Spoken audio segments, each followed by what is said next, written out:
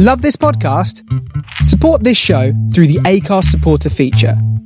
It's up to you how much you give, and there's no regular commitment. Just hit the link in the show description to support now. Millions of people have lost weight with personalized plans from Noom. Like Evan, who can't stand salads and still lost 50 pounds. Salads generally for most people are the easy button, right? For me, that wasn't an option. I never really was a salad guy. That's just not who I am. But Noom worked for me. Get your personalized plan today at Noom.com. Real Noom user compensated to provide their story. In 4 weeks, the typical Noom user can expect to lose 1 to 2 pounds per week. Individual results may vary. Even when we're on a budget, we still deserve nice things. Quince is a place to scoop up stunning high-end goods for 50 to 80% less than similar brands.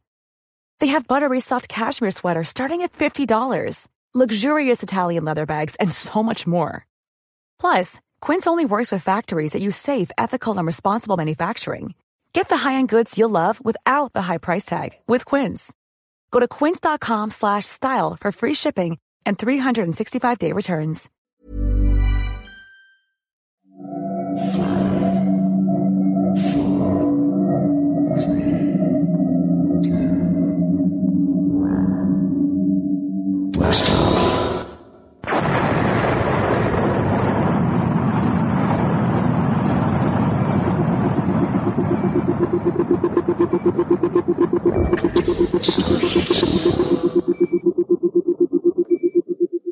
This is Starship Sofa. Everybody, welcome, hello and welcome to show number 170. I am your host, Tony C. Smith. I hope everyone is fine and dandy.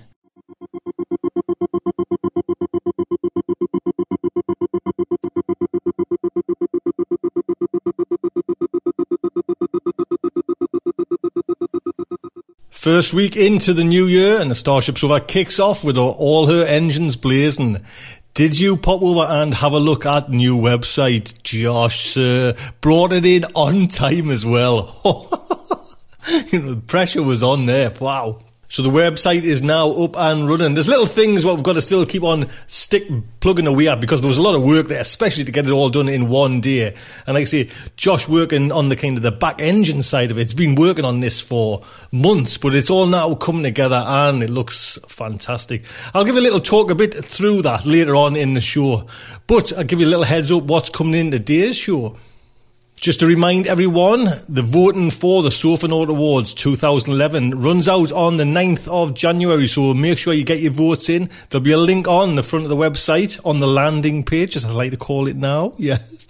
If you've had the email, we'll certainly send some more emails out before it closes, but do cast your vote. Then we have a bit of short fiction, Names of Water by Kiz Johnson. Then we have Rod Barnett's Film Talk. First fact article of the new year, Rod. There you go. Then I'm going to do a little fact article, and it's only going to be a little one. It's just to mention the Narrator's Workshop. The Narrator's Workshop tickets are now on sale for that event, which starts on the 5th of February. So I'll tell you a little bit about that. Then we have the main fiction, which is Salvage in Space by Jack Williamson. And if you remember, I was kind of toying with the ideas of the then and now competition-wise. Well, if I've got two stories that are like one from right up the now and one from the way back in the past, I'll play them together if it kind of all works out. But there's not going to be the competition. We'll just have them to compare, if that's all right. So that's what we're going to do today. Kiz Johnson and Jack Williamson. So that's what's coming up in today's show. Before I jump into that, did anybody notice that I didn't say Oral Delights show 170? Wasn't that one of the main topics for the Meta show? I forgot the bloody thing. Hey, it's hard when you're kind of shooting from the hip. I had a few notes down there, but I just forgot all about that. And what I'm going to do is just basically drop the words Oral Delights. I think Starship's over now. Everyone knows what we do.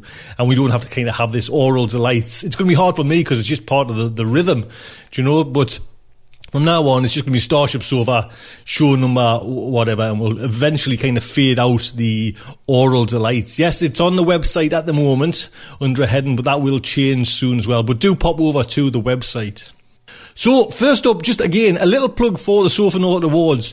Please pop over there, come over here and, cast your vote. It's so close there now, and there is, cliches all around. It is very close in some quarters. Certainly is. So please do that. That'll be fantastic. Next week on the 12th, we will announce the winners of the Sofa Note Awards. So like I say, you've only got until the 9th, which is, if this comes out on Wednesday, 4 days left to cast your vote, and then we will have the announcement on the 12th. So please pop over and say hello and cast your vote.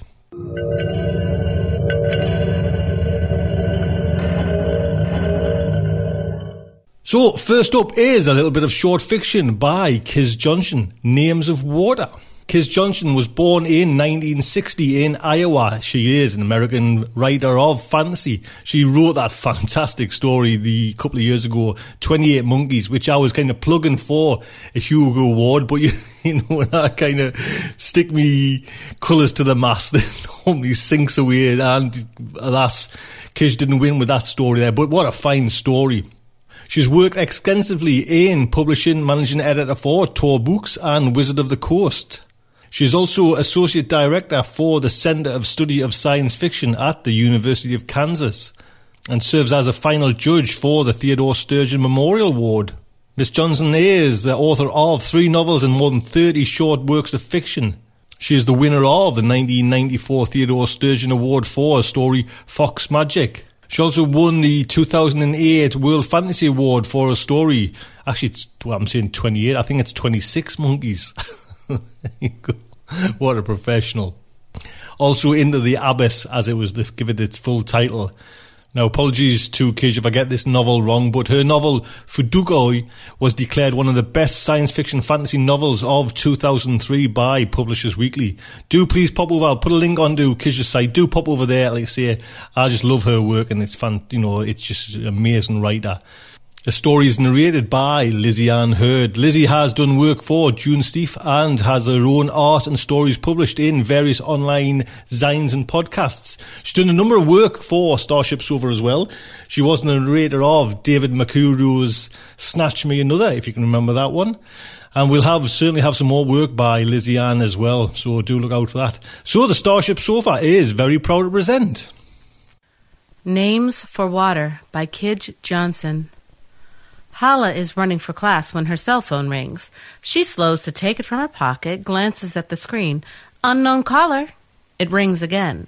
She does not pick up calls when she doesn't know who it is, but this time she hits talk. Not sure what's different, except that she is late for a class she dreads, and this call delays the moment when she must sit down and be overwhelmed. Hello, she says. No one speaks. There is only the white noise that is always in the background of her cell phone calls.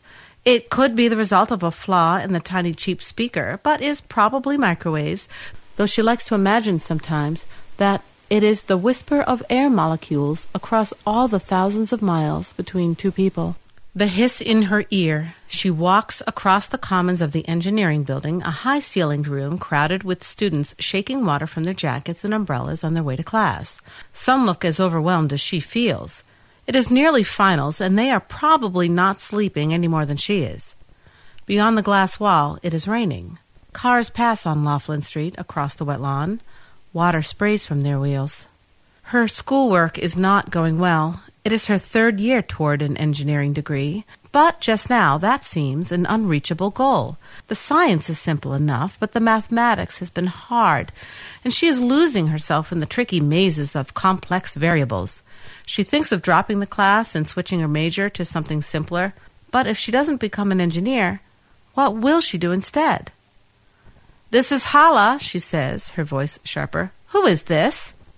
This is the last thing she needs right now, a forgotten phone in a backpack crushed against a textbook and accidentally speed dialing her.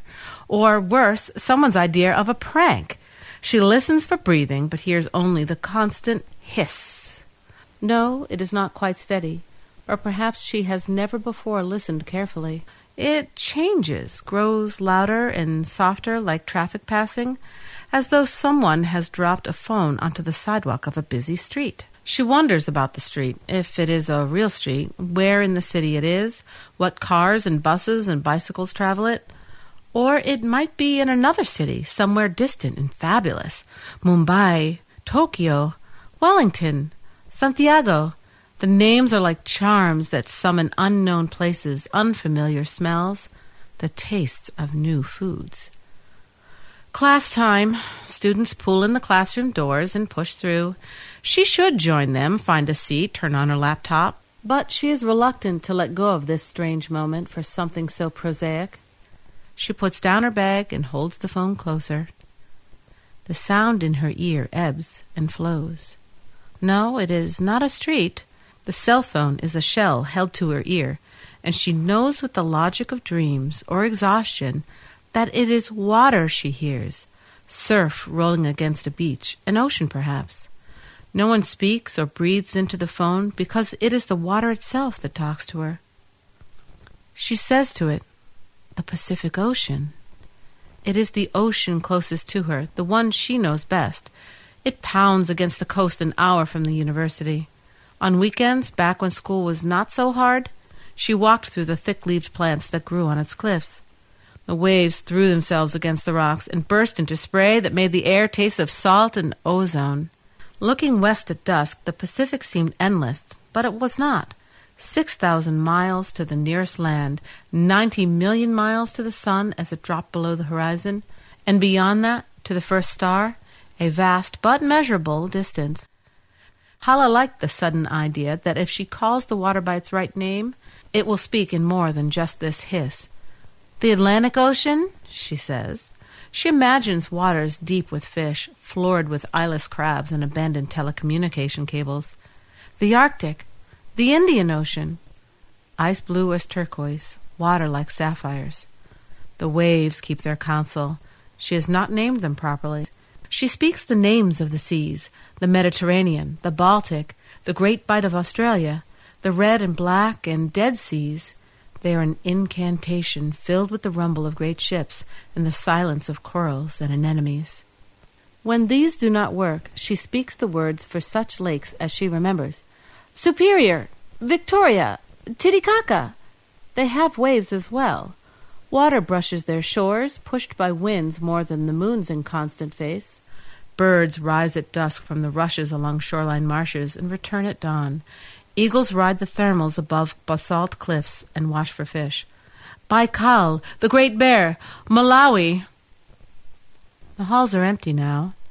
Perhaps she is wrong about what sort of water it is, and so she tries other words. Streams, brooks, kills, runs, rills. Water summoned by gravity, coaxed or seduced or forced from one place to the next. An estuary, ponds and pools, snow and steam. Cumulus, she says, and thinks of the clouds mounding over Kansas on summer afternoons. Stratus, altostratus, typhoons, waterspouts. There is so much water, so many possibilities. But even if she knew the names of each raindrop and every word in every language for ice, she would be wrong. It is not these things.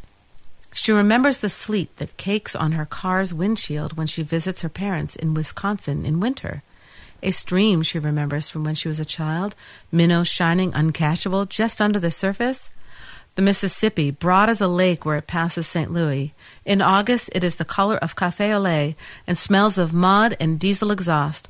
Hoarfrost coats a century-old farmhouse window in starbursts. Bathtubs filled with blue-tinted bubbles that smell of lavender. These are real things, but they are wrong. They are not names, but memories. It is not the water of the world, she thinks. It is perhaps the water of dreams. Memory, she says, naming a hidden ocean of the heart. Longing, death, joy. The sound in her ear changes a little, as though the wind in that distant place has grown stronger, or the tide has turned, but it is still not enough. The womb, love, hope, she repeats. Hope, hope, until it becomes a sound without meaning. It is not the water of this world, she thinks. This is the truth.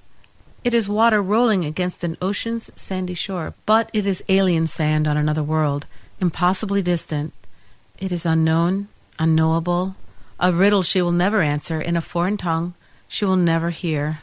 It is also an illusion brought on by exhaustion. She knows the sound is just white noise. She's known that all along. But she wanted it to mean something, enough that she was willing to pretend to herself, because just now she needs a charm against the sense that she is drowning in schoolwork and uncertainty about her future. Tears burn her eyes. A ridiculous response. "Fine," she says, like a hurt child. "You're not even there." She presses end and the phone goes silent, a shell of dead plastic filled with circuit boards. It is empty. Complex variables. She'll never understand today's lesson after coming in 10 minutes late. She shoulders her bag to leave the building. She forgot her umbrella, so she'll be soaked before she gets to the bus. She leans forward, hoping her hair will shield her face, and steps out into the rain. The bus she just misses drives through a puddle, and the splash is an elegant, complex shape, a high-order Bezier curve. The rain whispers on the lawn, chatters in the gutters and drains. The oceans of the heart. She finds unknown caller in her call history and presses talk. The phone rings once, twice. Something picks up. "Hala," she says to the hiss of cosmic microwaves of space. "Your name is Hala." "Hala," a voice says very loud and close. It is the unsuppressed echo common to local calls. She knows this, but she also knows it is real, a voice from a place unimaginably distant but attainable. It is the future. She will pass complex variables with a C+. She will change her major to physics, graduate, and go to grad school to study astrophysics. 7 years from now, as part of her dissertation, she will write a program that searches the data that comes from the Webb telescope, which will have been launched in 2014. 11 years and 6 months from now, her team of 5 will discover water's fingerprints splashed across the results matrix from a planet circling Beta Leonis 50 light-years away, a star ignored for decades because of its type. The presence of phyllosilicates will indicate that the water is liquid. 18 months later, their results will be verified. 146 years from now, the first men and women will stand on the planet circling Beta Leonis, and they will name the ocean Hala. Hala doesn't know this, but she snaps the phone shut and runs for class.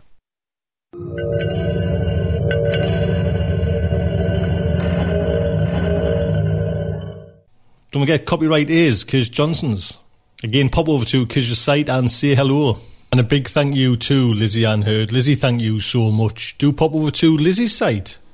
Next up is Film Talk by Rod Barnett. Rod, Happy New Year, sir. I hope you have a really good one. Hello, everybody. I'm going to have to admit up front that I'm probably not the right guy to be reviewing a sequel to the movie Tron. Because you see, I've tried many times over the years, but I have still never managed to sit all the way through the entire film. I think I've seen the entire film in bits and pieces spread out over the past 28 years or so, but I've always found the thing so stinking boring that I just can't manage it. It's truly dull. It was made in 1982 during that horrible period when Disney just couldn't make a good film if you begged them to. Tron is a beloved movie, though. Not just amongst computer geeks either. I mean, it's got its cult following. And in a way, I guess it really kind of has a reason to have a cult following. I mean, there's no other movie that's ever really looked that way. It doesn't have any sense of having been done before. It looks unique. Even today, well, I say even today, even though it's almost impossible to see it right now. It's very, very difficult to find a copy to rent or buy. It certainly can't buy it. The DVD's out of print, and you'd have thought that that was something that Disney, always willing to make a buck, would have seen was available, especially at Christmas time. Can you imagine how many copies of Tron on DVD and, gasp, Blu-ray they would have sold for Christmas? Especially since we've got the long-awaited, 28 years later, sequel hitting theaters just before Christmas. Very strange. Not sure exactly why they did that. But nevertheless, here it is, and we have a Tron sequel. Now, as I've said, I'm not a big fan of the original film. I don't think it's a terrible movie. I just think it's incredibly dull. So you can guess that I went into this film, Tron Legacy, with lowered expectations. And I'm going to tell you right up front that that's probably the best way for anybody to go see Tron Legacy. I have a few friends who are big Tron fans, and they were a bit disappointed. They felt it was a little boring, and they were a little underwhelmed. Not by the visuals. Oh no, not the visuals. But let's talk about the plot, such as it is, and then we'll talk a little bit more about the film. Tron Legacy tells the story of a young boy and his beautiful dog. Oh wait, no. Forget that, scratch it. That's another film entirely. No. Tron Legacy tells the story of Sam Flynn. He's the son of Kevin Flynn, who was the main character of the first Tron film. Kevin Flynn was played by Jeff Bridges. Sam Flynn is played by a newcomer named Garrett Hudlin, and he does a pretty good job and kind of looks like he could be Jeff Bridges' son in a sort of kind of way. See, Kevin Flynn was a computer visionary that disappeared 20 years earlier after telling his son that he'd witnessed a miracle that would change the world. Now, after disappearing, everybody, including his son Sam, suspected his father simply ran away. He's pretty bitter about it, and he continues to dodge his responsibilities as the primary shareholder of his father's global corporation, and spends his time kind of rebelling against the company and what he perceives as his heritage. Kevin's old friend, and Sam's sometime kind of surrogate stepfather, Alan, who's played by Bruce Boxleitner, also from the original film, tells Sam that he received a page from Kevin's old arcade, which featured, of course, prominently in the first film. Sam doesn't really think there's anything to this, but he goes to the arcade to look around anyway, and discovers a secret room with a computer and some material that seems to actually be active. Quicker than you can say, let's get this story started, the same thing that happened to his father in the first film happens to the son, and a laser digitizes him and transports him into the computer reality. So Sam, of course, finds himself in the computerized world known as the Grid, where he's quickly captured and forced into games for the amusement of the Grid's new boss. Now, in the first film, the great David Warner played the evil boss of the Grid, the Master Control Program. And yes, I actually managed to remember that without having to look it up. In this film, you don't have David Warner, but they have pulled out a pretty interesting little trick, which is the main reason I actually wanted to see this movie. Because in this film, the bad guy is played by Jeff Bridges. How is this, you say? Isn't Jeff Bridges in the film as Kevin Flynn, the father, the lost father that the son then finds? Why, yes, he is. But Bridges plays both characters. And in a very interesting turn of computer CGI event, he's made to look like his younger self to play the villainous role. This is some very good CGI, and well worth seeing. But I will admit that because the character is on screen for so long a period of time, eventually it goes from being very interesting to being slightly creepy to really not looking as realistic as it probably ought to. But, that being said, the creepy Jeff Bridges made younger thing isn't bad enough to really upset the viewer. There are other things, though, that I think that might upset viewers.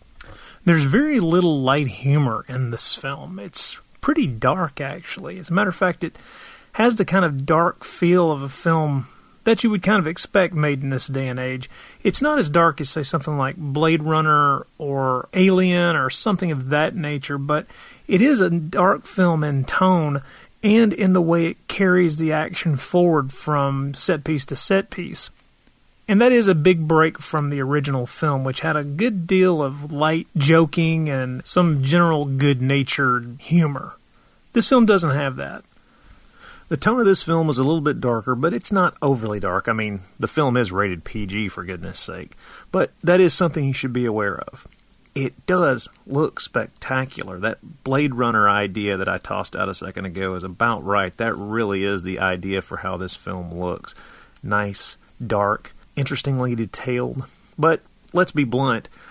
The reason somebody's going to go see this film, at least people who aren't already Tron enthusiasts, and I can't believe I just used that phrase, are people who are looking for an action film, because that's how the trailer sells this movie. Plenty of action. And once Sam is inside the grid, he is, of course, immediately placed within the games, which are a big part of the whole reason for Tron. I mean, it is a video game to a large degree, right?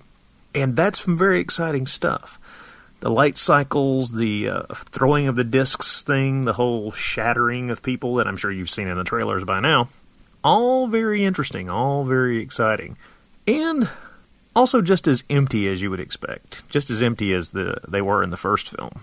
I don't know that that's necessarily a critique of the film. I mean, that's what it's supposed to be to a degree, but I will say that although I did enjoy the action scenes for the most part, there were more than a few points where I couldn't quite work out where, say, a light cycle was, or what level it was on, or how these two things might eventually connect or get in the way of each other. And later on in the film, when you're flying around in all these flying machines, I had a similar problem, not being quite sure exactly where things were at times.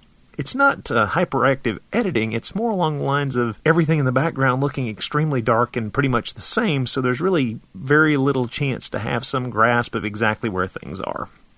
But still an exciting film, still a section of the film that I enjoyed, and I think most people would enjoy to a certain degree. I think that for most people, especially science fiction fans, you've already made your decision on whether or not you're going to see Tron Legacy. You either really, really love the old film, or you're just curious enough to go see this one because, hey, there's nothing else science fiction out there right now. But I'm here to tell you, it's not as bad as some people are saying. It's also not anywhere near the classic that for some reason some people were hoping it was going to be. But it's a passable enough time waster. That's, I guess, damning it with faint praise, huh? Well, I would like to single these things out. Jeff Bridges is really good in both of his roles, of course, even though his lips do look weird the longer they're on when he's in that young guy phase. Bruce Boxleitner is very, very good, known primarily, of course, as Tron from the first film, but as a TV actor who really came into his own doing 5 years of Babylon 5 on television. He turns in a fantastic performance and does a really good job. And I'd like to point out a very odd bit of casting as well, something that I haven't heard anybody else drawing a lot of attention to, and that is a small role played by Cillian Murphy. Excellent actor. He played Scarecrow in Batman Begins and The Dark Knight. He was in Danny Boyle's Sunshine and numerous other films. Very good actor. But I can't for the life of me figure out why they cast such a well-known and good actor in such a tiny, tiny role. I kept thinking that surely Murphy was going to show up on the grid playing some bad guy character, right? But he never did, which makes me think that they might just be trying to set up, tenuously anyway, a third Tron film.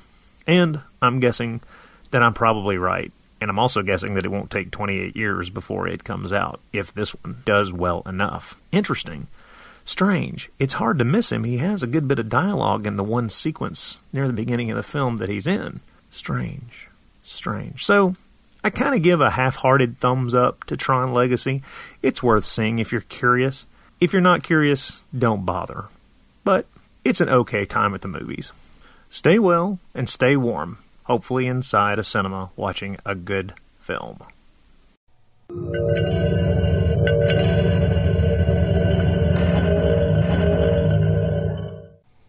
Again, what can I say, Rod? Thank you so much. So it's my little section, and honestly I'll not be too long here waffling on about things, but I just want to kind of mention up the website again and the first of the Starship Sofa HD events, the Narrator's Workshop, which actually doesn't come under the HD section, or it actually does on the website, but we don't need video for this one. That's why it's up and running. If you remember last week in the Meta Show, just waiting really for the Citrix Online GoToWebinar company to kind of release or announce the release date for the HD Faces, then we'll kind of really get kicking and rolling with everything else. But the Narrator's Workshop, and probably a few other workshops is going to be released pretty soon, but that Narrator's Workshop is up and running and sold a ticket already. Yes. Before that, let's get into the website. I'll just give you a little kind of heads up how it's going to run. So please do pop over there just to have a look at it. You know, the front. It's now, it's not, in the old way, it was just really basic, like a blog page with different, you know, the different shows kind of scrolling down, and that's all you had, a couple of posts on the right-hand side. Now, in kind of web world, landing pages are coming kind of back in, like a landing page where you can land on it and then from there go off in the various directions, and that's exactly what we've got here. But what I wanted with this one was to really highlight the art, because it was fed up with like great art and then it was just disappearing all the time. You know, after a couple of posts it was going down the page and you couldn't really see it. Now the way Josh has designed it is we're going to have the big header there now, and actually at this moment it is the Emperor of Mars story, and it's like a section which is kind of zoomed in on that picture. So on every header of the website you'll have this big portion of the Emperor of Mars story, and that's up there until we get another bit of artwork going as well. So let's just say, for example, we have next month another piece of artwork. I would actually zoom in, it would be my job to kind of zoom in, pick a little bit of that picture, and it goes up as the header. But then when you're on the actual front landing page, every show is going to have that same header, that same artwork, but in the full image of it on the front page. So when you actually go on the front page, you'll see the full picture of, just say, the Emperor of Mars. And then when next week's show comes out that doesn't have any artwork, you'll still see that front picture of the Emperor of Mars, and so on until we actually get a new bit of art. Then that'll be uploaded, and that you'll see that one for the kind of 4 weeks that it's up there. So that was always one of my main things, was to have this artwork kind of prominent and just really display it a much better. And like I say, the way we've got it working with kind of in conjunction with the banner it's fantastic. Josh, thank you so much for that. Do you know what I mean? The emails, it's coming on the par with between me and Dee now, you know, me and Josh sending all the emails. So along the top we have the home, and actually these words might change slightly over the, you know, I've been dropping Josh some emails, but we have the home, the forum, a blog post is where really I'll just release something and it's got nothing to do, there has no like audio show in it. It might be just an announcement, let's say, about the Narrator's Workshop. You know, you could go to that blog section and it would put up all them that haven't really got audio attached to it. Next up is a section that actually, a tab that says Oral Delights. Now that's going to be replaced by Fact, and click on that or just hover your mouse over that. That'll bring up all the fact sections. So you've got there explained in 60 seconds, everything fiction crawler, and that will take you to every show that's got, say, for Matt's Fiction Crawler. You click on that, then that will bring up all the shows that Matt's been in on Fiction Crawler. So, again, Amy H. Sturgis, looking back at genre history. You click on that, and if anyone's really wanting to go through all Amy's work, there it is. You know, it's all up there. Easy to kind of navigate. There is, which is a great page there, it's actually at the moment on, you can go to Podcast Archives, it's on the front main page under the big picture, or it's actually on this little pull down Oral Delights tab called Podcast Archives, and this is a great page that takes you to every show we've done. Do you know what I mean? And it's lovely to have a look at it, you know, because straight away, bang, number 1, Michael Moorcock, and it's all on one page. And, you know, right from number 1 right up to the day, but actually it's got show 169, the Meta Show. So you can just have a look at a quick glance to see what we've done, which is just fantastic. Then we've got the Sanatorium and the Sofa Note Show. Then the gallery is up and running. We've got a new gallery, which just so much easier, and a lot's going to be updated with, as soon as I release a program that's got artwork in, it'll just link up. Josh has got it, so it all just kind of links up to the gallery, and again there you can just click on, and it's like a light box system working there where it brings up the picture, you know, a bigger picture. Fantastic. Then we have the shop. Now the shop it's perfect because I wanted something that was just simple. Do you know what I mean? I didn't want kind of loads of different things. I just wanted big images, you know, and simple. And that's what it is. And first up, we've got the kind of the 3 book Starship Sofa's done. Then there is actually Starship Sofa merchandise, we've got there, it's got a logo on there, and that'll just take you to our Zazzle t-shirt gift shop. You know, you can even buy a mug with Starship Sofa logo on. Then we've got a couple of donates. Donate anything, donate monthly. You know, please don't forget that.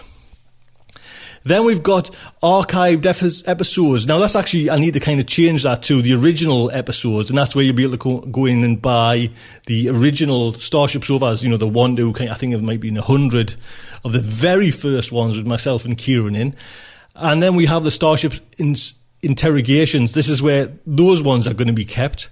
Then we have the Starship Sofa HD. Now this is actually, at this very moment in time, it's a default image. We haven't got an image up there, but we'll certainly get that sorted out. And if you click on it, that will take you through to the actually very first Narrator's Workshop. Eventually, you'll go through to a landing page on Starship Sofas HD, and then from there to different various, you know, all the kind of workshops and events that we've got going. But at the moment, there's only the one up there, the Narrator's Workshop. So it'll just take you straight to the Eventbrite holding page for that, and that's where you can sign up for that.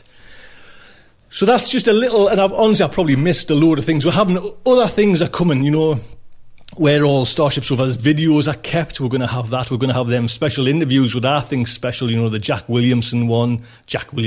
the Frederick Poll and Jack Vance one together, the Ted Chang one, that's going to have a little section. So there's loads coming, so just be patient. You know, there's so much work for Josh, but honestly, little round of applause for the fella there. Josh, thank you so much. And I can tell what time he's finishing the night, because Josh is, you know, honestly, someone please hire Josh if you want your website, you know, doing or anything like that.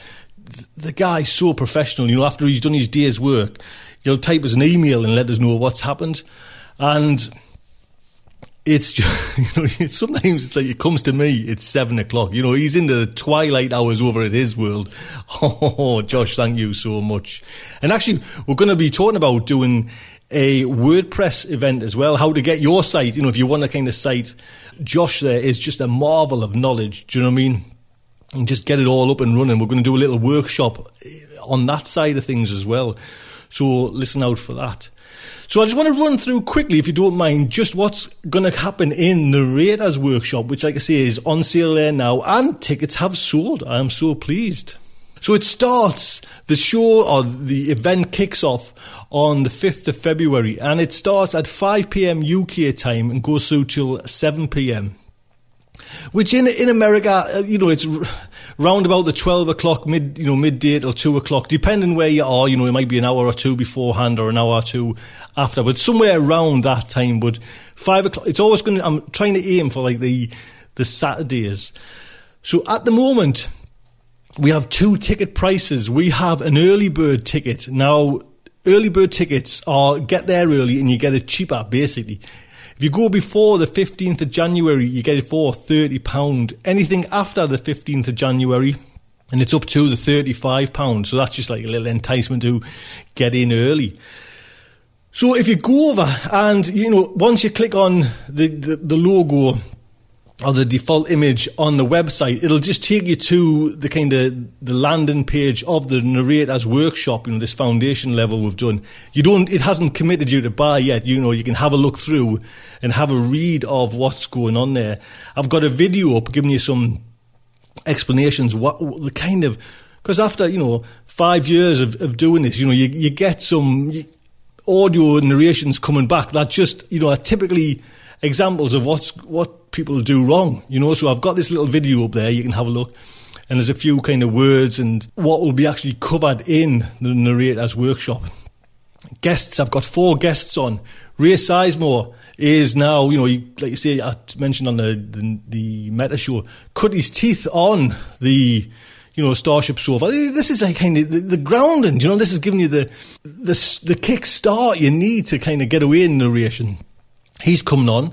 We've got Peter Seaton Clark, who just actually runs his own business, narration business there. Martin Lysett, like I say, I mentioned before, who's heads down probably. I've never known a better sound engineer than Martin. What he can tell you, you know, on software is just amazing. And again, what a narrator Martin is as well. Then we have Larry Santoro, who's Larry's been in this kind of the acting business for a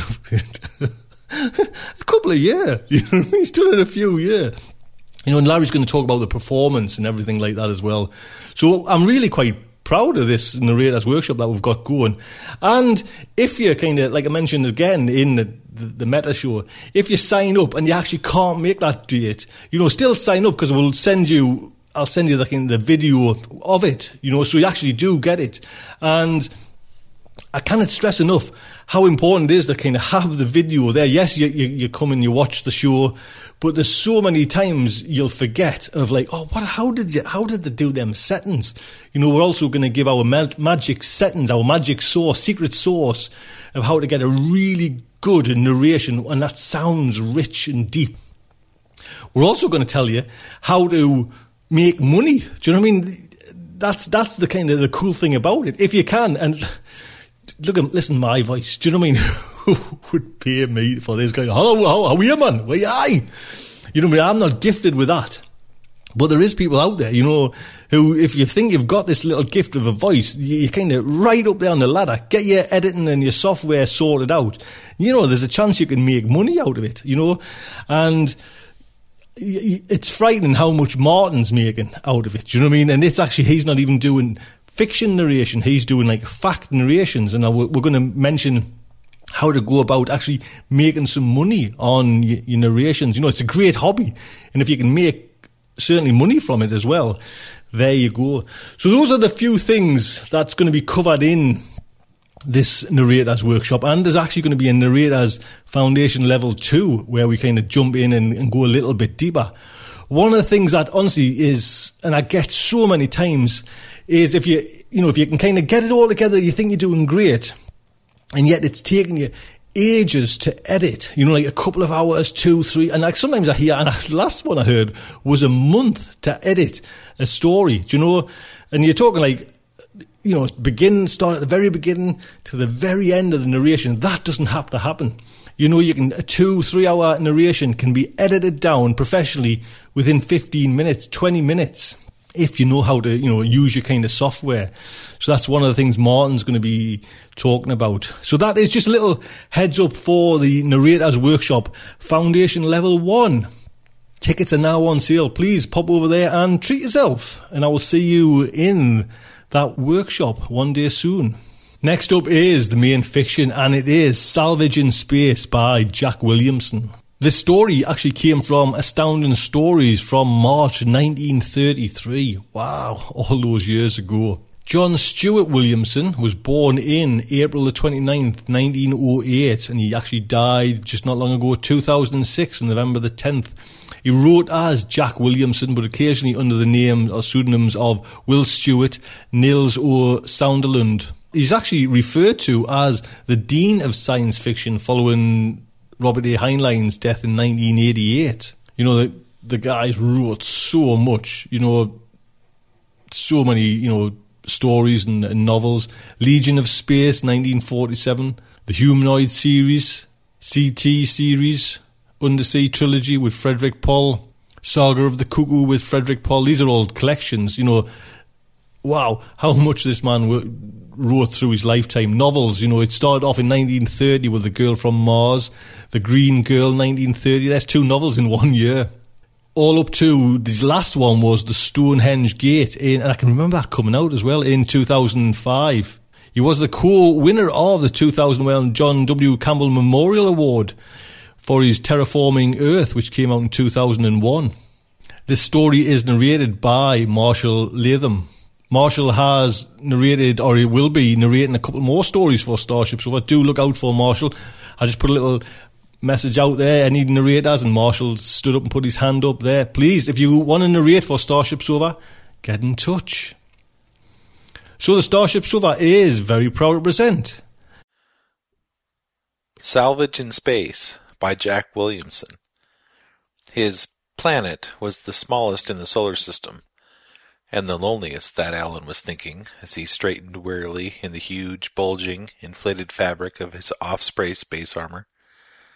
Walking awkwardly in the magnetic boots that held him to the black mass of meteoric iron, he mounted a projection and stood motionless, staring moodily away through the vision panels of his bulky helmet into the dark mystery of the void. His welding arc dangled at his belt, the electrodes still glowing red. He had just finished securing to this slowly accumulated mass of iron his most recent find, a meteorite the size of his head.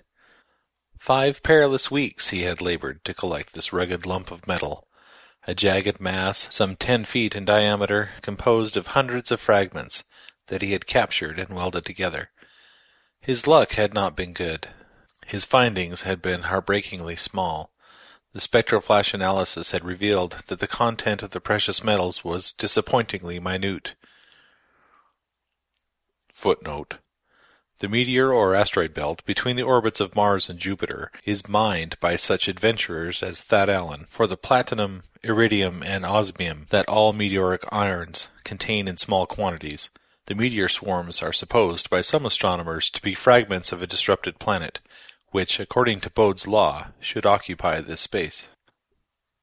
On the other side of this tiny sphere of hard-won treasure, his Millen atomic rocket was sputtering, spurts of hot blue flame jetting from its exhaust. A simple mechanism, bolted to the first sizable fragment he had captured, it drove the iron ball through space like a ship.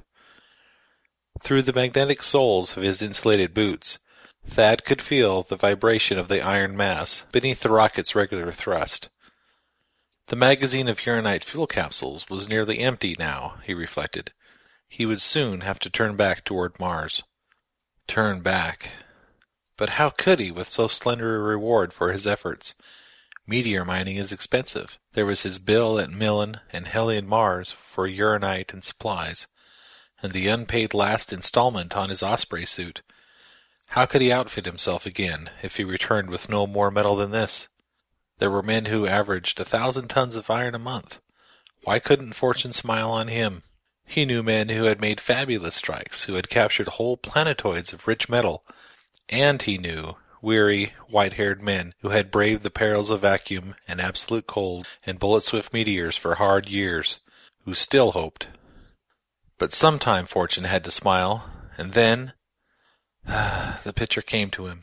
A tower of white metal among the low red hills near Hellion. A slim, graceful tower of argent, rising in a fragrant garden of flowering Martian shrubs, purple and saffron, and a girl waiting at the silver door, a trim, slender girl in white, with blue eyes and hair richly brown. Thad had seen the White Tower many times on his holiday tramps through the hills about Hellion. He had even dared to ask if it could be bought, to find that its price was an amount that he might not amass in many years at his perilous profession. But the girl in white was yet only a glorious dream. The strangeness of interplanetary space, and the somber mystery of it, pressed upon him like an illimitable and deserted ocean. The sun was a tiny white disk on his right, hanging between rosy coronal wings.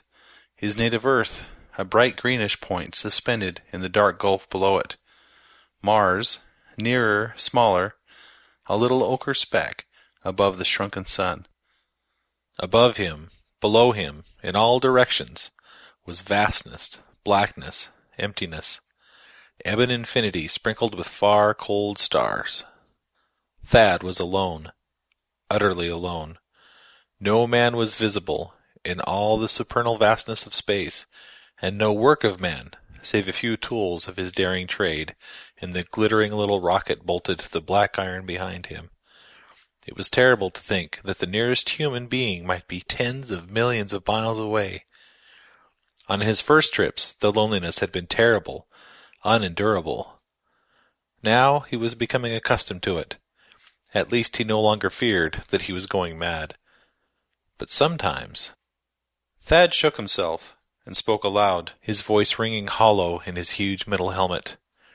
"Brace up, old top. In good company when you're by yourself, as Dad used to say. Be back in Hellion in a week or so, anyhow. Look up Dan and Chuck and the rest of the crowd again. At Comet's place. What price a friendly boxing match with Mason? Or an evening at the Teleview Theater? Fresh air instead of this stale synthetic stuff. Real food in place of these tasteless concentrates. A hot bath instead of greasing yourself. Too dull out here. Life—" He broke off, set his jaw. No use thinking about such things, only made it worse. Besides, how did he know that a whirring meteor wasn't going to flash him out before he got back? He drew his right arm out of the bulging sleeve of the suit into its ample interior, found a cigarette in an inside pocket, and lighted it. The smoke swirled around in the helmet, drawn swiftly into the air filters. "Darn clever, these suits," he murmured. "Food, smokes, water generator, all where you can reach them. And darned expensive, too. I better be looking for pay metal." He clambered to a better position, stood peering out into space, searching for a tiny gleam of sunlight on a meteoric fragment that might be worth capturing for its content of precious metals. For an hour he scanned the black, star-strewn gulf as the sputtering rocket continued to drive him forward. "There she glows!" he cried suddenly, and grinned. Before him was a tiny glowing fleck that moved along the unchanging stars. He stared at it intensely, breathing faster in his helmet. Always he thrilled to see such a moving gleam. What treasure it promised! At first sight it was impossible to determine the size or distance or rate of motion. It might be 10,000 tons of rich metal, a fortune. It would more probably prove to be a tiny stony mass, not worth capturing. It might even be large and valuable, but moving so rapidly that he could not overtake it with the power of the diminutive Millen rocket. He studied the tiny speck intently, with practiced eye, as the minutes passed. An untrained eye would never have seen it at all, among the flaming hosts of stars. Skillfully, There's never been a faster or easier way to start your weight loss journey than with PlushCare. PlushCare accepts most insurance plans and gives you online access to board-certified physicians who can prescribe FDA-approved weight loss medications like Wegovy and Zepbound for those who qualify. Take charge of your health and speak with a board-certified physician about a weight loss plan that's right for you. Get started today at plushcare.com/weight loss. That's plushcare.com/weight loss. plushcare.com/weight loss. Millions of people have lost weight with personalized plans from Noom. Like Evan, who can't stand salads and still lost 50 pounds. Salads generally for most people are the easy button, right? For me, that wasn't an option. I never really was a salad guy. That's just not who I am. But Noom worked for me. Get your personalized plan today at Noom.com. Real Noom user compensated to provide their story. In 4 weeks, the typical Noom user can expect to lose 1 to 2 pounds per week. Individual results may vary. Hey there, it's Michelle Norris. I'm host of a podcast called Your Mama's Kitchen. When I travel, I'm usually looking for a way to find a taste of home when I'm not at home. And one of the things I love to do when I am at home is entertain. And Airbnb allows me to do that. When I was in California recently, I rented a house that had a great kitchen. And when we were sitting around the table, we were all thinking, we're in someone else's house. Someone could be in all of our homes as well. If you have a home, but you're not always at home, you have an Airbnb. Your home might be worth more than you think. Find out how much at airbnb.com/host. he judged from its apparent rate of motion and its slow increase in brilliance, its size and distance from him. Must be fair size," he spoke aloud at length. 100 tons, I'll bet my helmet. But scooting along pretty fast. Stretch the little old rocket to run it down." He clambered back to the rocket, changed the angle of the flaming exhaust to drive him directly across the path of the object ahead, filled the magazine again with the little pellets of uranite, which were fed automatically into the combustion chamber, and increased the firing rate. The trailing blue flame reached farther backward from the incandescent orifice of the exhaust. The vibration of the metal sphere increased. Thad left the sputtering rocket and went back to where he could see the object before him. It was nearer now, rushing obliquely across his path. Would he be in time to capture it as it passed? Or would it hurtle by ahead of him and vanish in the limitless darkness of space before his feeble rocket could check the momentum of his ball of metal? He peered at it as it drew closer. Its surface seemed oddly bright, silvery, not the dull black of meteoric iron. and it was larger, more distant than he had thought at first. In form, too, it seemed curiously irregular, ellipsoid. It was no jagged mass of metal. His hope sank, rose again immediately. Even if it were not the mass of rich metal for which he had prayed, it might be something as valuable and more interesting. He returned to the rocket, adjusted the angle of the nozzle again, and advanced the firing time slightly, even at the risk of a ruinous explosion. When he returned to where he could see the hurling object before him, he saw that it was a ship, a tapering silver-green rocket flyer. Once more his dreams were dashed. The officers of interplanetary liners lose no love upon the meteor miners, claiming that their collected masses of metal, almost helpless, always underpowered, are menaces to navigation. Thad could expect nothing from the ship save a heliographed warning to keep clear. But how came a rocket flyer here, in the perilous swarms of the meteor belt?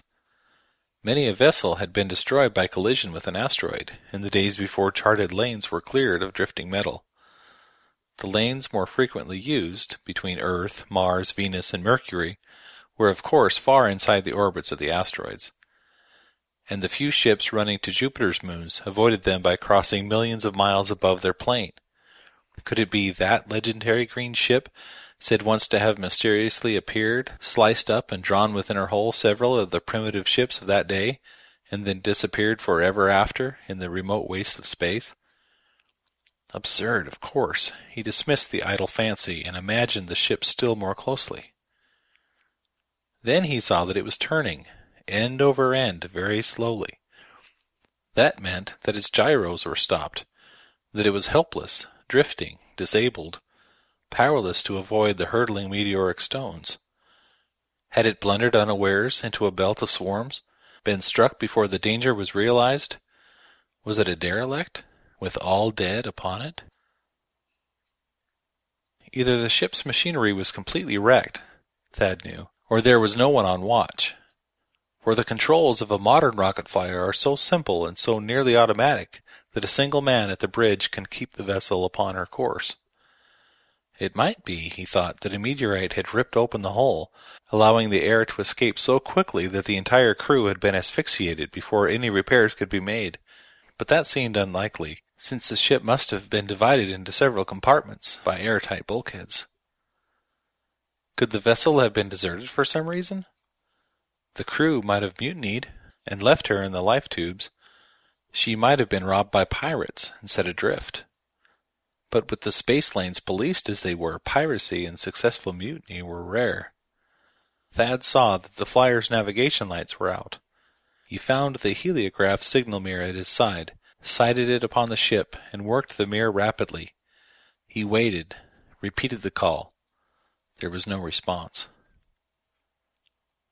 The vessel was plainly a derelict. Could he board her and take her to Mars?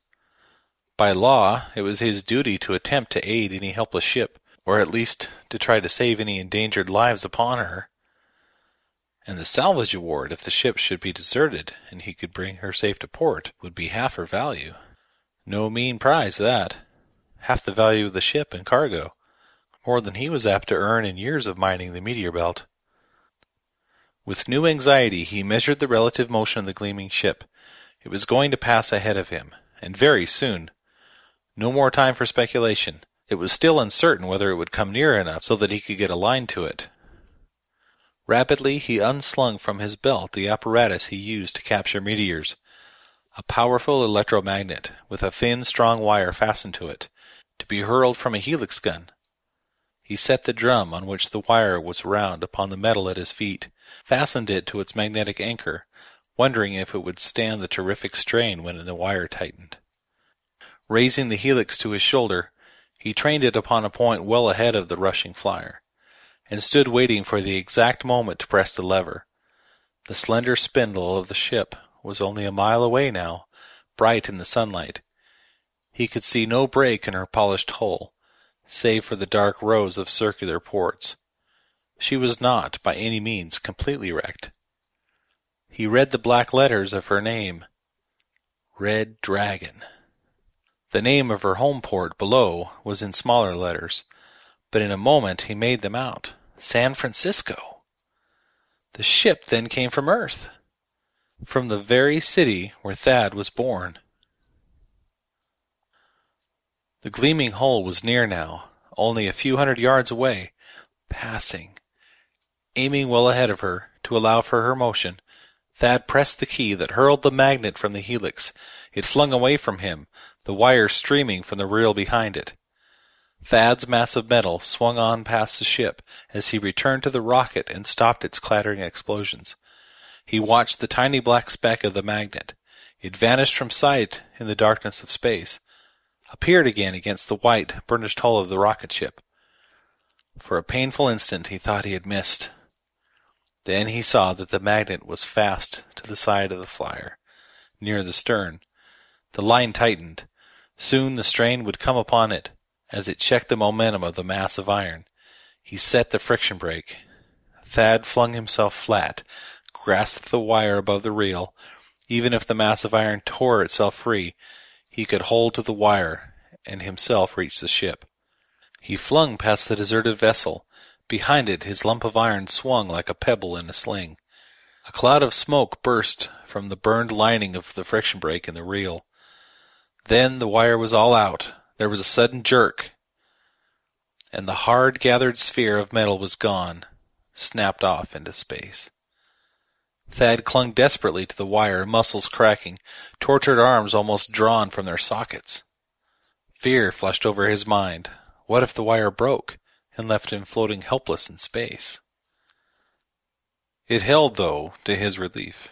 He was trailing behind the ship. Eagerly he seized the handle of the reel, began to wind up the mile of thin wire.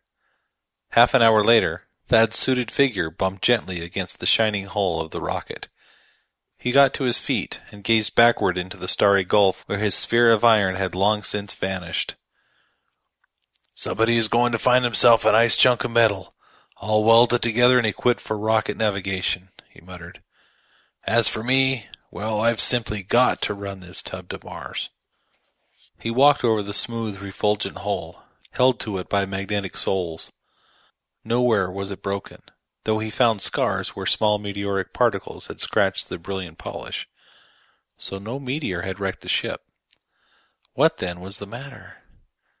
Soon he would know. The Red Dragon was not large. 130 feet long, Thad estimated, with a beam of 25 feet. But her trimlines bespoke design recent and good. The double ring of black projecting rockets at the stern told of unusual speed. A pretty piece of salvage, he reflected, if he could land her on Mars. Half the value of such a ship, unharmed and safe in port, would be a larger sum than he dared put in figures. And he must take her in, now that he had lost his own rocket.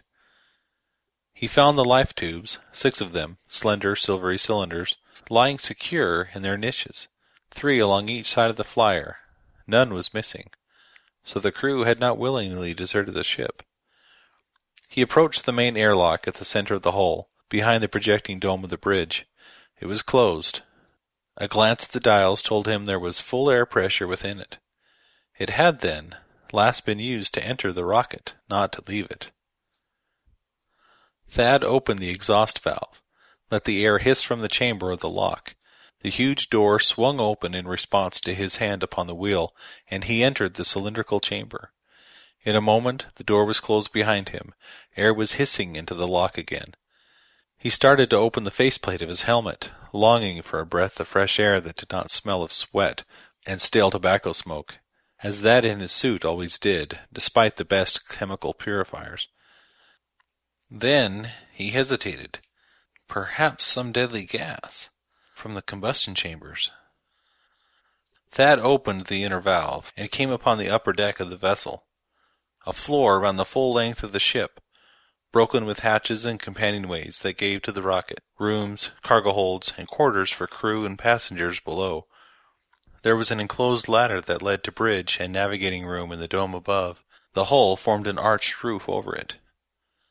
The deck was deserted, lit only by 3 dim blue globes hanging from the curved roof. All seemed in order, the firefighting equipment hanging on the walls, and the huge metal patches and welding equipment for repairing breaks in the hull. Everything was clean, bright with polish or new paint. And all was very still. The silence held a vague, brooding threat that frightened Thad, made him wish for a moment that he was back upon his rugged ball of metal. But he banished his fear and strode down the deck. Midway of it he found a dark stain upon the clean metal, the black of long-dried blood. A few tattered scraps of cloth beside it, no more than bloody rags, and a heavy meat cleaver, half hidden beneath a bit of darkened fabric. Mute record of tragedy. Thad strove to read it. Had a man fought here and been killed? It must have been a struggle of peculiar violence, to judge by the dark splattered stains, and the indescribable condition of the remnants of clothing. But what had he fought? Another man, or something? And what had become of victor and vanquished? He walked on down the deck. The torturing silence was broken by an abrupt patter of quick little footsteps behind him. He turned quickly, nervously, with a hand going instinctively to his welding arc, which he knew would make a fairly effective weapon. It was merely a dog. A little dog, yellow, nondescript, pathetically delighted. With a sharp, eager bark, it had leaped up at Thad, pawing at his armor and licking it, standing on its hind legs and reaching toward the visor of his helmet. It was very thin, as if from long starvation. Both ears were ragged and bloody, and there was a long, unhealed scratch across the shoulder, somewhat inflamed, but not a serious wound. The bright, eager eyes were alight with joy, but Thad thought he saw fear in them, and even through the stiff fabric of the osprey suit he felt that the dog was trembling. Suddenly, with a low whine, it shrank close to his side, and another sound reached Thad's ears. A cry, weird and harrowing beyond telling, a scream so thin and so high that it roughened his skin, so keenly shrill that it tortured his nerves, a sound of that peculiar frequency that is more agonizing than any bodily pain. When silence came again, Thad was standing with his back against the wall, the welding arc in his hand. His face was cold with sweat, and a queer chill prickled up and down his spine. The yellow dog crouched whimpering against his legs. Ominous, threatening stillness filled the ship again, disturbed only by the whimpers and frightened growls of the dog. Trying to calm his overwrought nerves, Thad listened, strained his ears. He could hear nothing, and he had no idea from which direction the terrifying sound had come. A strange cry. Thad knew it had been born in no human throat, nor in any throat of any animal he knew, and it had carried an alien note that overcame him with instinctive fear and horror. What had voiced it? Was the ship haunted by some dread entity? For many minutes Thad stood upon the deck, waiting, tensely grasping the welding tool. But the nerve-shattering scream did not come again, nor any other sound. The yellow dog seemed half to forget its fear. It leaped up at his face again, with another short little bark.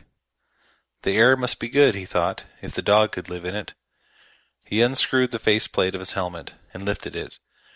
The air that struck his face was cool and clean. He breathed deeply, grateful, and at first he did not notice the strange odor upon it, a curious, unpleasant scent, earthly, almost fetid, unfamiliar. The dog kept leaping up, whining. "Hungry, boy?" Thad whispered. He fumbled in the bulky inside pockets of his suit, found a slab of concentrated food, and tossed it through the open panel. The dog sprang upon it, wolfed it eagerly, and came back to his side. Thad set at once about exploring the ship. First, he ascended the ladder to the bridge. A metal dome covered it, studded with transparent ports. Charts and instruments were in order, and the room was vacant, heavy with the fatal silence of the ship. Thad had no expert's knowledge of the flyer's mechanism, but he had studied interplanetary navigation, to qualify for his license to carry masses of metal under rocket power through the space lanes and into planetary atmospheres. He was sure he could manage the ship if its mechanism were in good order, though he was uncertain of his ability to make any considerable repairs. To his relief, a scrutiny of the dials revealed nothing wrong. He started the gyro motors, got the great wheels to spinning, and thus stopped the slow end-over-end turning of the flyer. He then went to the rocket controls, warmed 3 of the tubes, and set them to firing. The vessel answered readily to her helm. In a few minutes he had the red fleck of Mars over the bow. "Yes, I can run her all right," he announced to the dog, which had followed him up the steps, keeping close to his feet. "Don't worry, old boy. We'll be eating juicy beefsteak together in a week, at Comet's place at Hellion, down by the canal. Not much style, but the eats. And now we're going to do a little detective work to find out what made that disagreeable noise, and what happened to all your fellow astronauts. Better find out before it happens to us." He shut off the rockets and climbed down from the bridge again. When Thad started down the companionway to the officers' quarters, in the central of one of the 5 main compartments of the ship, the dog kept close to his legs, growling, trembling, hackles lifted. Sensing the animal's terror, pitying it for the naked fear in its eyes, Thad wondered what dramas of horror it might have seen. The cabins of the navigator, calculator, chief technician, and first officer were empty and forbidding with the ominous silence of the ship. They were neatly in order, and the berths had been made since they were used. But there was a large bloodstain, black and circular, on the floor of the calculator's room. The captain's cabin held evidence of a violent struggle. The door had been broken in. Its fragments, with pieces of broken furniture, books, covers from the berth, and 3 service pistols, were scattered about in indescribable confusion, all stained with blood. Among the frightful debris, Thad found several scraps of clothing of dissimilar fabrics. The guns were empty. Attempting to reconstruct the action of the tragedy from those grim clues, he imagined that the 5 officers, aware of some peril, had gathered there, fought, and died. The dog refused to enter the room. It stood at the door, looking anxiously after him, trembling and whimpering pitifully. Several times it sniffed the air and drew back, snarling. Thad thought that the unpleasant earthly odor he had noticed upon opening the faceplate of his helmet was stronger here. After a few minutes of searching through the wildly disordered room, he found the ship's log, or its remains. Many pages had been torn from the book, and the remainder, soaked with blood, formed a stiff, black mass. Only one legible entry did he find, that on a page torn from the book, which somehow had escaped destruction. Dated 5 months before, it gave the position of the vessel and her bearings. She was then just outside Jupiter's orbit, earthward bound, and concluded with a remark of sinister implications. "Another man gone this morning. Sims, assistant technician. A fine workman. O'Dean swears he heard something moving on the deck. Cook thinks some of the doctor's stuffed monstrosities have come to life. Ridiculous, of course, but what is one to think?" Pondering the significance of those few lines, Thad climbed back to the deck.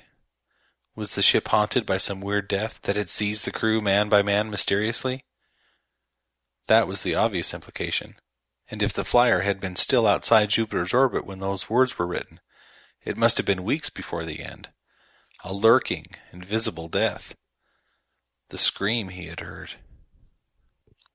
He descended into the forecastle, and came upon another such silent record of frightful carnage as he found in the captain's cabin. Dried blood, scraps of cloth, knives and other weapons. A fearful question was beginning to obsess him. What had become of the bodies of those who must have died in these conflicts? He dared not think the answer. Gripping the welding arc, Thad approached the after hatch, giving to the cargo hold. Trepidation almost overpowered him, but he was determined to find the sinister menace of the ship before it found him. The dog whimpered, hung back, and finally deserted him, contributing nothing to his peace of mind. The hold proved to be dark. An indefinite black space, oppressive with the terrible silence of the flyer. The air within it bore still more strongly the unpleasant fetor. Thad hesitated on the steps. The hold was not inviting. But at the thought that he must sleep, unguarded, while taking the flyer to Mars, his resolution returned. The uncertainty, the constant fear, would be unendurable. He climbed on down, feeling for the light button. He found it as his feet touched the floor. Bright blue flooded the hold. It was filled with monstrous things, colossal creatures, such as nothing that ever lived upon the earth, like nothing known in the jungles of Venus or the deserts of Mars, or anything that has been found upon Jupiter's moons. They were monsters remotely resembling insects or crustaceans, but as large as horses or elephants, creatures upreared upon strange limbs armed with hideous fanged jaws, cruel talons, frightful saw-toothed snouts, and glittering scales, red and yellow and green. They leered at him with phosphorescent eyes, yellow and purple. They cast grotesquely gigantic shadows in the blue light. A cold shock of horror started along Thad's spine at the sight of those incredible nightmare things. Automatically he flung up the welding tool, flickering over the lever with his thumb so that violent electric flame played about the electrode. Then he saw that the crowding, hideous things were motionless, that they stood upon wooden pedestals, that many of them were supported upon metal bars. They were dead, mounted, collected specimens of some alien life. Grinning wanly, and conscious of a weakness in the knees, he muttered, "They sure will fill the museum, if everybody gets the kick out of them that I did. A little too realistic, I'd say. Guess these are the stuffed monstrosities mentioned in the page out of the log. No wonder the cook was afraid of them. Some of them do look hellishly alive." He started across the hold, shrinking involuntarily from the armored enormities that seemed crouched to spring at him, motionless eyes staring. So at the end of the long space he found the treasure. Glittering in the blue light, it looked unreal, incredible, a dazzling dream. He stopped among the fearful things that seemed gathered as if to guard it, and stared with wide eyes through the open faceplate of his helmet. He saw neat stacks of gold ingots, new, freshly smelted, bars of silver-white iridium, of argent platinum, of blue-white osmium, many of them, thousands of pounds, Thad knew. He trembled at the thought of their value, almost beyond calculation. Then he saw the coffer, lying beyond the piled gleaming ingots, a huge box 8 feet long, made of some crystal that glittered with snowy whiteness, filled with sparkling, iridescent gleams, and inlaid with strange designs, apparently in vermilion enamel. With a little cry he ran toward the chest, moving awkwardly in the loose, deflated fabric of the osprey suit. Beside the coffer, in the floor of the hold, was literally a mountain of flame-blazing gems, heaped as if they had been carelessly dumped from it, cut diamonds incredibly gigantic, monster emeralds, sapphires, rubies, and strange stones that Thad did not recognize. And Thad gasped with horror when he looked at the designs of the vermilion inlay in the white gleaming crystal. Weird forms, shapes of creatures somewhat like gigantic spiders, and more unlike them. Demoniac things, wickedly fanged jaws slavering, executed with mastery skill that made them seem living, menacing, secretly gloating. Thad stared at them for long minutes, fascinated almost hypnotically. 3 times he approached the chest, to lift the lid and find what it held, and 3 times the unutterable horror of those crimson images thrust him back, shuddering. "Nothing but pictures," he muttered hoarsely. A 4th time he advanced, trembling, and seized the lid of the coffer. Heavy, massive, it was fashioned also of glistening white crystal, and inlaid in crimson with weirdly hideous figures. Great hinges of white platinum held it on the farther side. It was fastened with a simple heavy hasp of precious metal. Hands quivering, Thad snapped back the hasp, lifted the lid. New treasure in the chest would not have surprised him. He was prepared to meet dazzling wonders of gems or priceless metal, nor would he have been astonished at some weird creature such as one of those whose likenesses were inlaid in the crystal. But what he saw made him drop the massive lid. A woman lay in the chest, motionless, in white. In a moment he raised the lid again, examined the still form more closely. The woman had been young. The features were regular, good to look upon. The eyes were closed. The white face appeared very peaceful. Save for the extreme cadaverous pallor, there was no mark of death.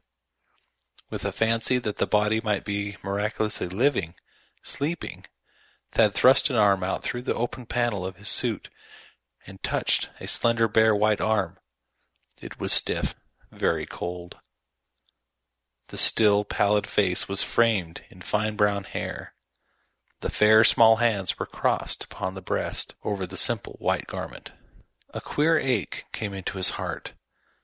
Something made him think of a white tower in the red hills near Hellion, and a girl waiting in its fragrant garden of saffron and purple.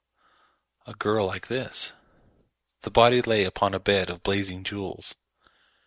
It appeared, Thad thought, as if the pile of gems upon the floor had been hastily scraped from the coffer to make room for the quiet form. He wondered how long it had lain there. It looked as if it might have been living but minutes before. Some preservative. His thought was broken by a sound that rang from the open hatchway on the deck above, the furious barking and yelping of the dog. Abruptly, that was silent, and in its place came the uncanny and terrifying scream that Thad had heard once before on this flyer of mystery, a shriek so keen and shrill that it seemed to tear out his nerves by their roots, the voice of the haunter of the ship. When Thad came back upon the deck, the dog was still barking nervously. He saw the animal forward, almost at the bow, hackles raised, tail between its legs. It was slinking backward, barking sharply as if to call for aid. Apparently it was retreating from something between Thad and itself. But Thad, searching the dimly lit deck, could see no source of alarm, nor could the structures upon it have shut any large object from his view. "It's all right," Thad called, intending to reassure the frightened animal, but finding his voice queerly dry. "Coming on the double, old man. Don't worry." The dog had reached the end of the deck. It stopped yelping, but snarled and whined as if in terror. It began darting back and forth, moving exactly as if something were slowly closing in upon it, trapping it in the corner. But Thad could see nothing. Then it made a wild dash back toward Thad, darting along the wall, as if to run past an unseen enemy. Thad thought he heard quick, rasping footsteps then, that were not those of the dog. And something seemed to catch the dog in mid-air as it leaped. It was hurled howling to the deck. For a moment it struggled furiously, as if an invisible claw had pinned it down. Then it escaped, and fled whimpering to Thad's side. He saw a new wound across its hips, 3 long parallel scratches, from which fresh red blood was trickling. Regular scraping sounds came from the end of the deck, where no moving thing was to be seen. Sounds such as might be made by the walking of feet of unsheathed claws. Something was coming back toward Thad, something that was invisible. Terror seized him with the knowledge. He had nerved himself to face desperate men or a savage animal, but an invisible being that could creep upon him and strike unseen? It was incredible. Yet it had seen the dog knocked down and the bleeding wound it had received. His heart paused, then beat very quickly. For the moment he thought only blindly of escape. He knew only an overpowering desire to hide, to conceal himself from the invisible thing. Had it been possible, he might have tried to leave the flyer. Beside him was one of the companionways amidships, giving access to a compartment of the vessel that he had not explored. He turned, leaped down the steps, with the terrified dog at his heels. Below he found himself in the short hall, dimly lighted. Several metal doors opened from it. He tried one at random. It gave. He sprang through, let the dog follow, closed and locked it. Trying to listen, he leaned weakly against the door. The rushing of his breath, swift and regular, the loud hammer of his thudding heart, the dog's low whines. Then, unmistakable scraping sounds outside, the scratching of claws Thad knew, invisible claws. He stood there, bracing the door with the weight of his body, holding the welding arc ready in his hand. Several times the hinges creaked, and he felt a heavy pressure against the panels. But at last the scratching sound ceased. He relaxed. The monster had withdrawn, at least for a time. When he had time to think, the invisibility of the thing was not so incredible. The mounted creatures he had seen in the hold were evidence that the flyer had visited some unknown planet where weird life reigned, and it was not beyond reason that such a planet should be inhabited by beings invisible to human sight. Human vision, as he knew, utilizes only a tiny fraction of the spectrum. The creature must be largely transparent to visible light, as human flesh is radiolucent to hard X-rays. Quite possibly it could be seen by infrared or ultraviolet light. Evidently it was visible enough to the dog's eyes, with their different range of sensitivity.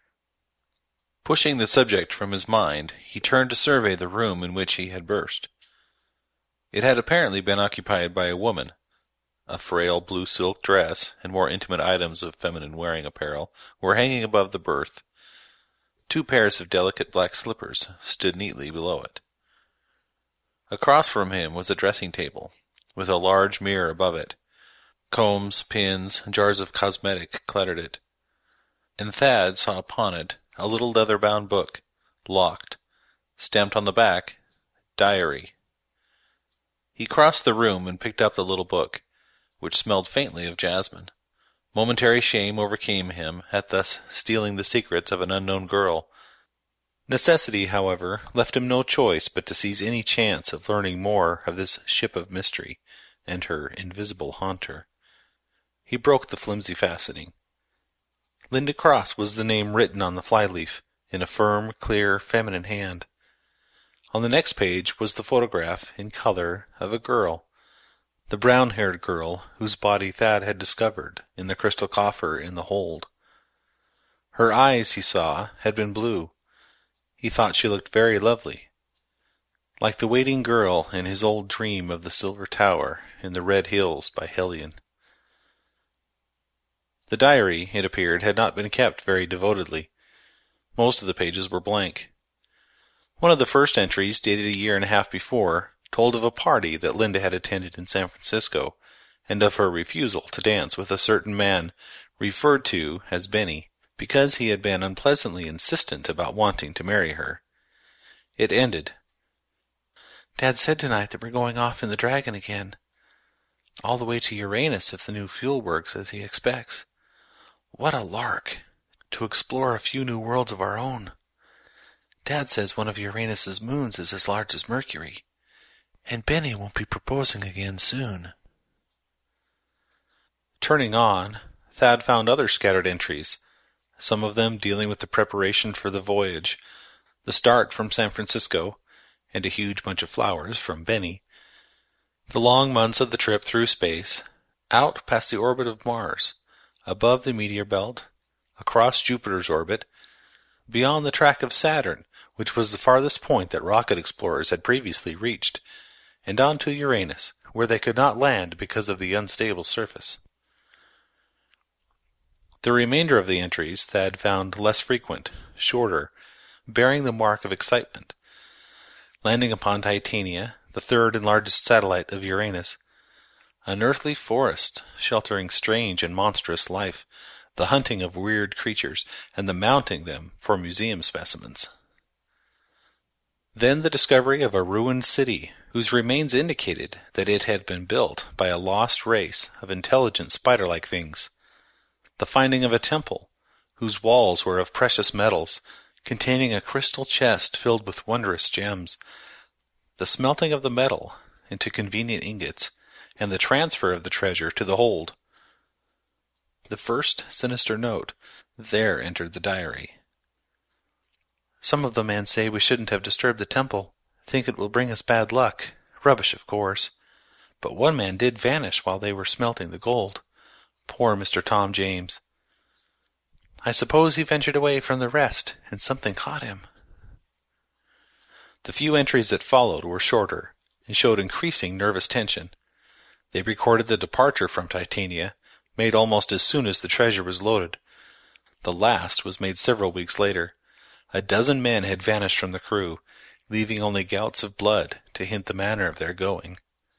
The last entry ran, "Dad says I'm to stay here today.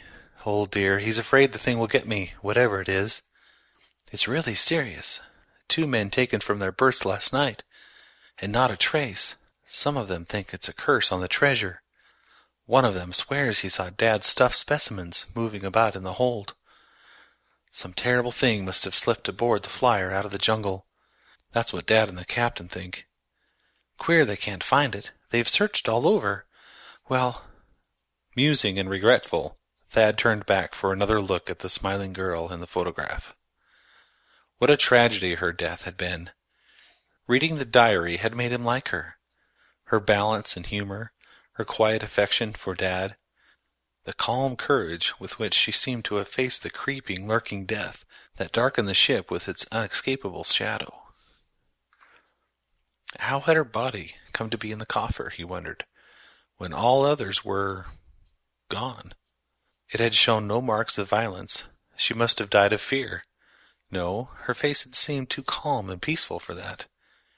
Had she chosen easy death by some poison, rather than that other dreadful fate? Had her body been put in the chest to protect it, and the poison arrested decomposition? Thad was still studying the picture, thoughtfully, sadly, when the dog, which had been silent, suddenly growled again and retreated from the door toward the corner of the room. The invisible monster had returned. Thad heard its claws scratching across the floor again, and he heard another dreadful sound, not the long, shrill scream that had so grated his nerves before, but a short, sharp coughing or barking, a series of shrill, indescribable notes that could have been made by no beast he knew. The decision to open the door cost a huge effort of Thad's will. For hours he had waited, thinking desperately, and the thing outside the door had waited as patiently, scratching upon it from time to time, uttering those dreadful, shrill, coughing cries. Sooner or later he would have to face the monster. Even if he could escape from the room and avoid it for a time, he would have to meet it in the end, and it might creep upon him while he slept. To be sure, the issue of the combat was extremely doubtful.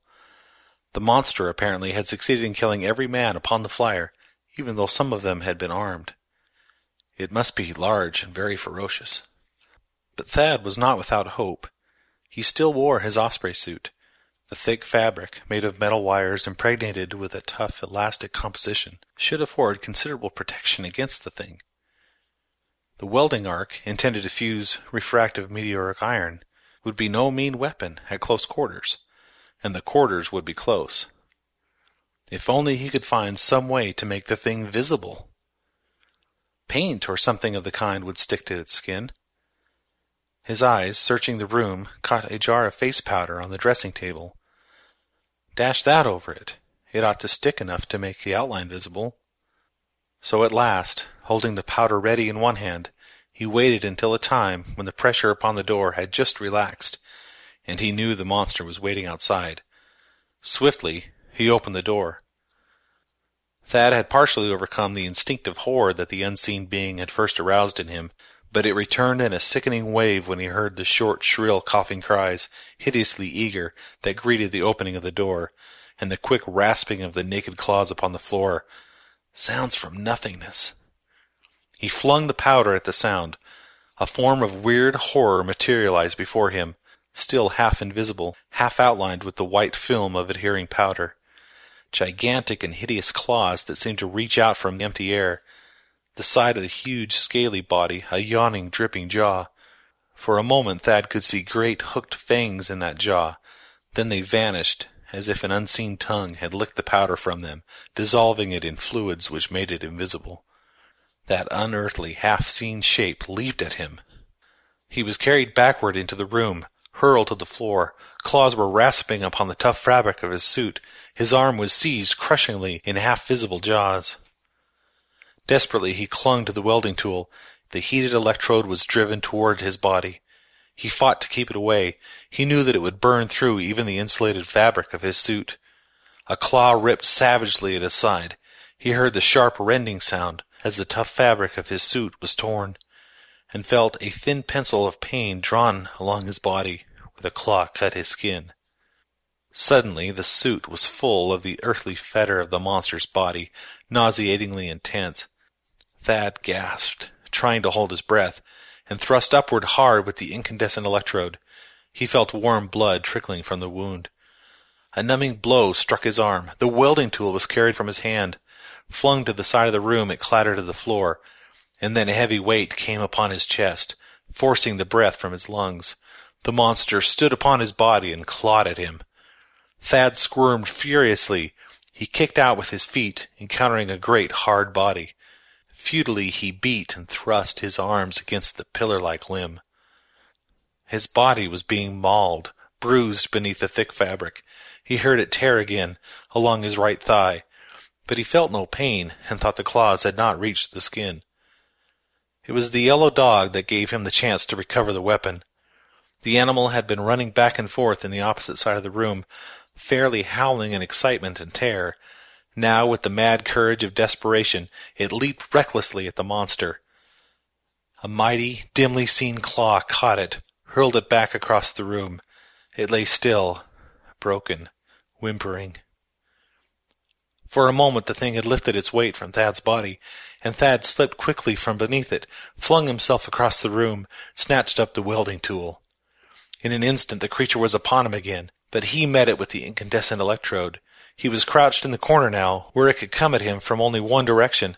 Its claws still slashed at him furiously, but he was able to cling to the weapon and meet each onslaught with hot metal. Gradually its mad attacks weakened. Then one of his blind thrusting blows seemed to burn into a vital organ. A terrible, choking, strangling sound came from the air, and he heard the thrashing struggles of wild convulsions. At last all was quiet. He prodded the thing again and again with the hot electrode, and it did not move. It was dead. The creature's body was so heavy that Thad had to return to the bridge and shut off the current in the gravity plates along the keel before he could move it. He dragged it to the lock through which he had entered the flyer and consigned it to space. 5 days later, Thad brought the Red Dragon into the atmosphere of Mars. A puzzled pilot came aboard in response to his signals, docked the flyer safely at Hellion. Thad went down into the hold again with the astonished port authorities who had come aboard to inspect the vessel. Again he passed among the grotesque and outrageous monsters in the hold, leading the gasping officers. While they marveled at the treasure, he lifted the weirdly embellished lid of the coffer of white crystal, and looked once more upon the still form of the girl within it. Pity stirred him. An ache came to his throat. Linda Cross, so quiet and cold and white, and yet so lovely. How terrible her last days of life must have been, with doom shadowing the vessel, and the men vanishing mysteriously one by one. Terrible, until she had sought the security of death. Strangely, Thad felt no great elation at the thought that half of the incalculable treasure about him was now safely his own, as the award of salvage. If only the girl were still living. He felt a poignantly keen desire to hear her voice. Thad found the note when they started to lift her from the chest. A hasty scrawl, it lay beneath her head, among glittering gems. "This woman is not dead. Please have her given skilled medical attention as soon as possible. She lies in a state of suspended animation, induced by the injection of 50 minims of Zeranol. She is my daughter, Linda Cross, and my sole heir. I entreat the finders of this to have care given her, and to keep in trust for her such part of the treasure on this ship as may remain after the payment of salvage or other claims. Sometime she will wake, perhaps in a year, perhaps in 100, The purity of my drugs is uncertain, and the injection was made hastily, so I do not know the exact time that must elapse. If this is found, it will be because the lurking thing upon the ship has destroyed me and all my men. Please do not fail me. Levington Cross. Thad bought the white tower of his dreams, slim and graceful in its Martian garden of saffron and purple, among the low ochre hills beside Helion. He carried the sleeping girl through the silver door where the girl of his dreams had waited, and set the coffer in a great vaulted chamber. Many times each day he came into the room where she lay, to look into her pallid face, and feel her cold wrist. He kept a nurse in attendance, and had a physician call daily. A long Martian year went by. Looking into his mirror one day, Thad saw little wrinkles about his eyes. He realized that the nervous strain of anxiety of waiting was aging him. And it might be 100 years, he remembered, before Linda Cross came from beneath the drug's influence. He wondered if he would grow old and infirm, while Linda lay still young and beautiful and unchanged in her sleep. If she might awake after long years, and see in him only a feeble old man. He knew that he would not be sorry he had waited, even if he should die before she revived. On the next day, the nurse called him into the room where Linda lay. He was bending over her when she opened her eyes. They were blue, glorious. A long time she looked up at him, first in fearful wonder, then with confidence and dawning understanding. And at last, she smiled.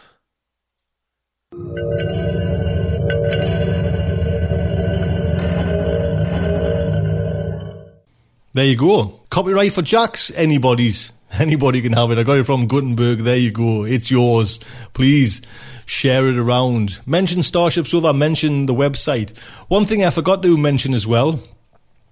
Those cards with the signatures on that Dee's putting together, I've seen the kind of mock-ups from them. They're going to be fantastic. For anybody, what I'll do is Dee's going to print them up and we'll stick on the signatures. And anyone donates £10 to Starship Sofa to keep the old girl going, we'll send one of those out as a thank you. And they do look really nice. I'm really proud. Dee, thank you so much for that. So anybody from today's show donates £10, I will take your name, I'll drop you an email, and we'll get one of those cards over to you. Thank you so much. That is Oral Delights. Oh, you see, that is Starship Sofa, show 170 put to bed. Until next week, I'd just like to say good night from me.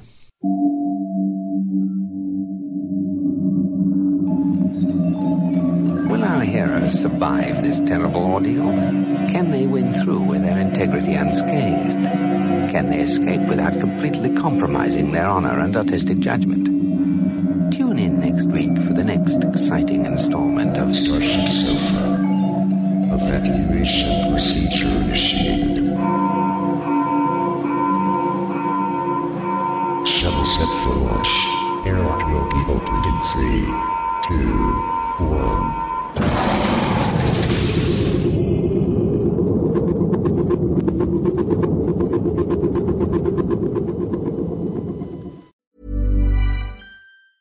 Even when we're on a budget, we still deserve nice things. Quince is a place to scoop up stunning high-end goods for 50 to 80% less than similar brands.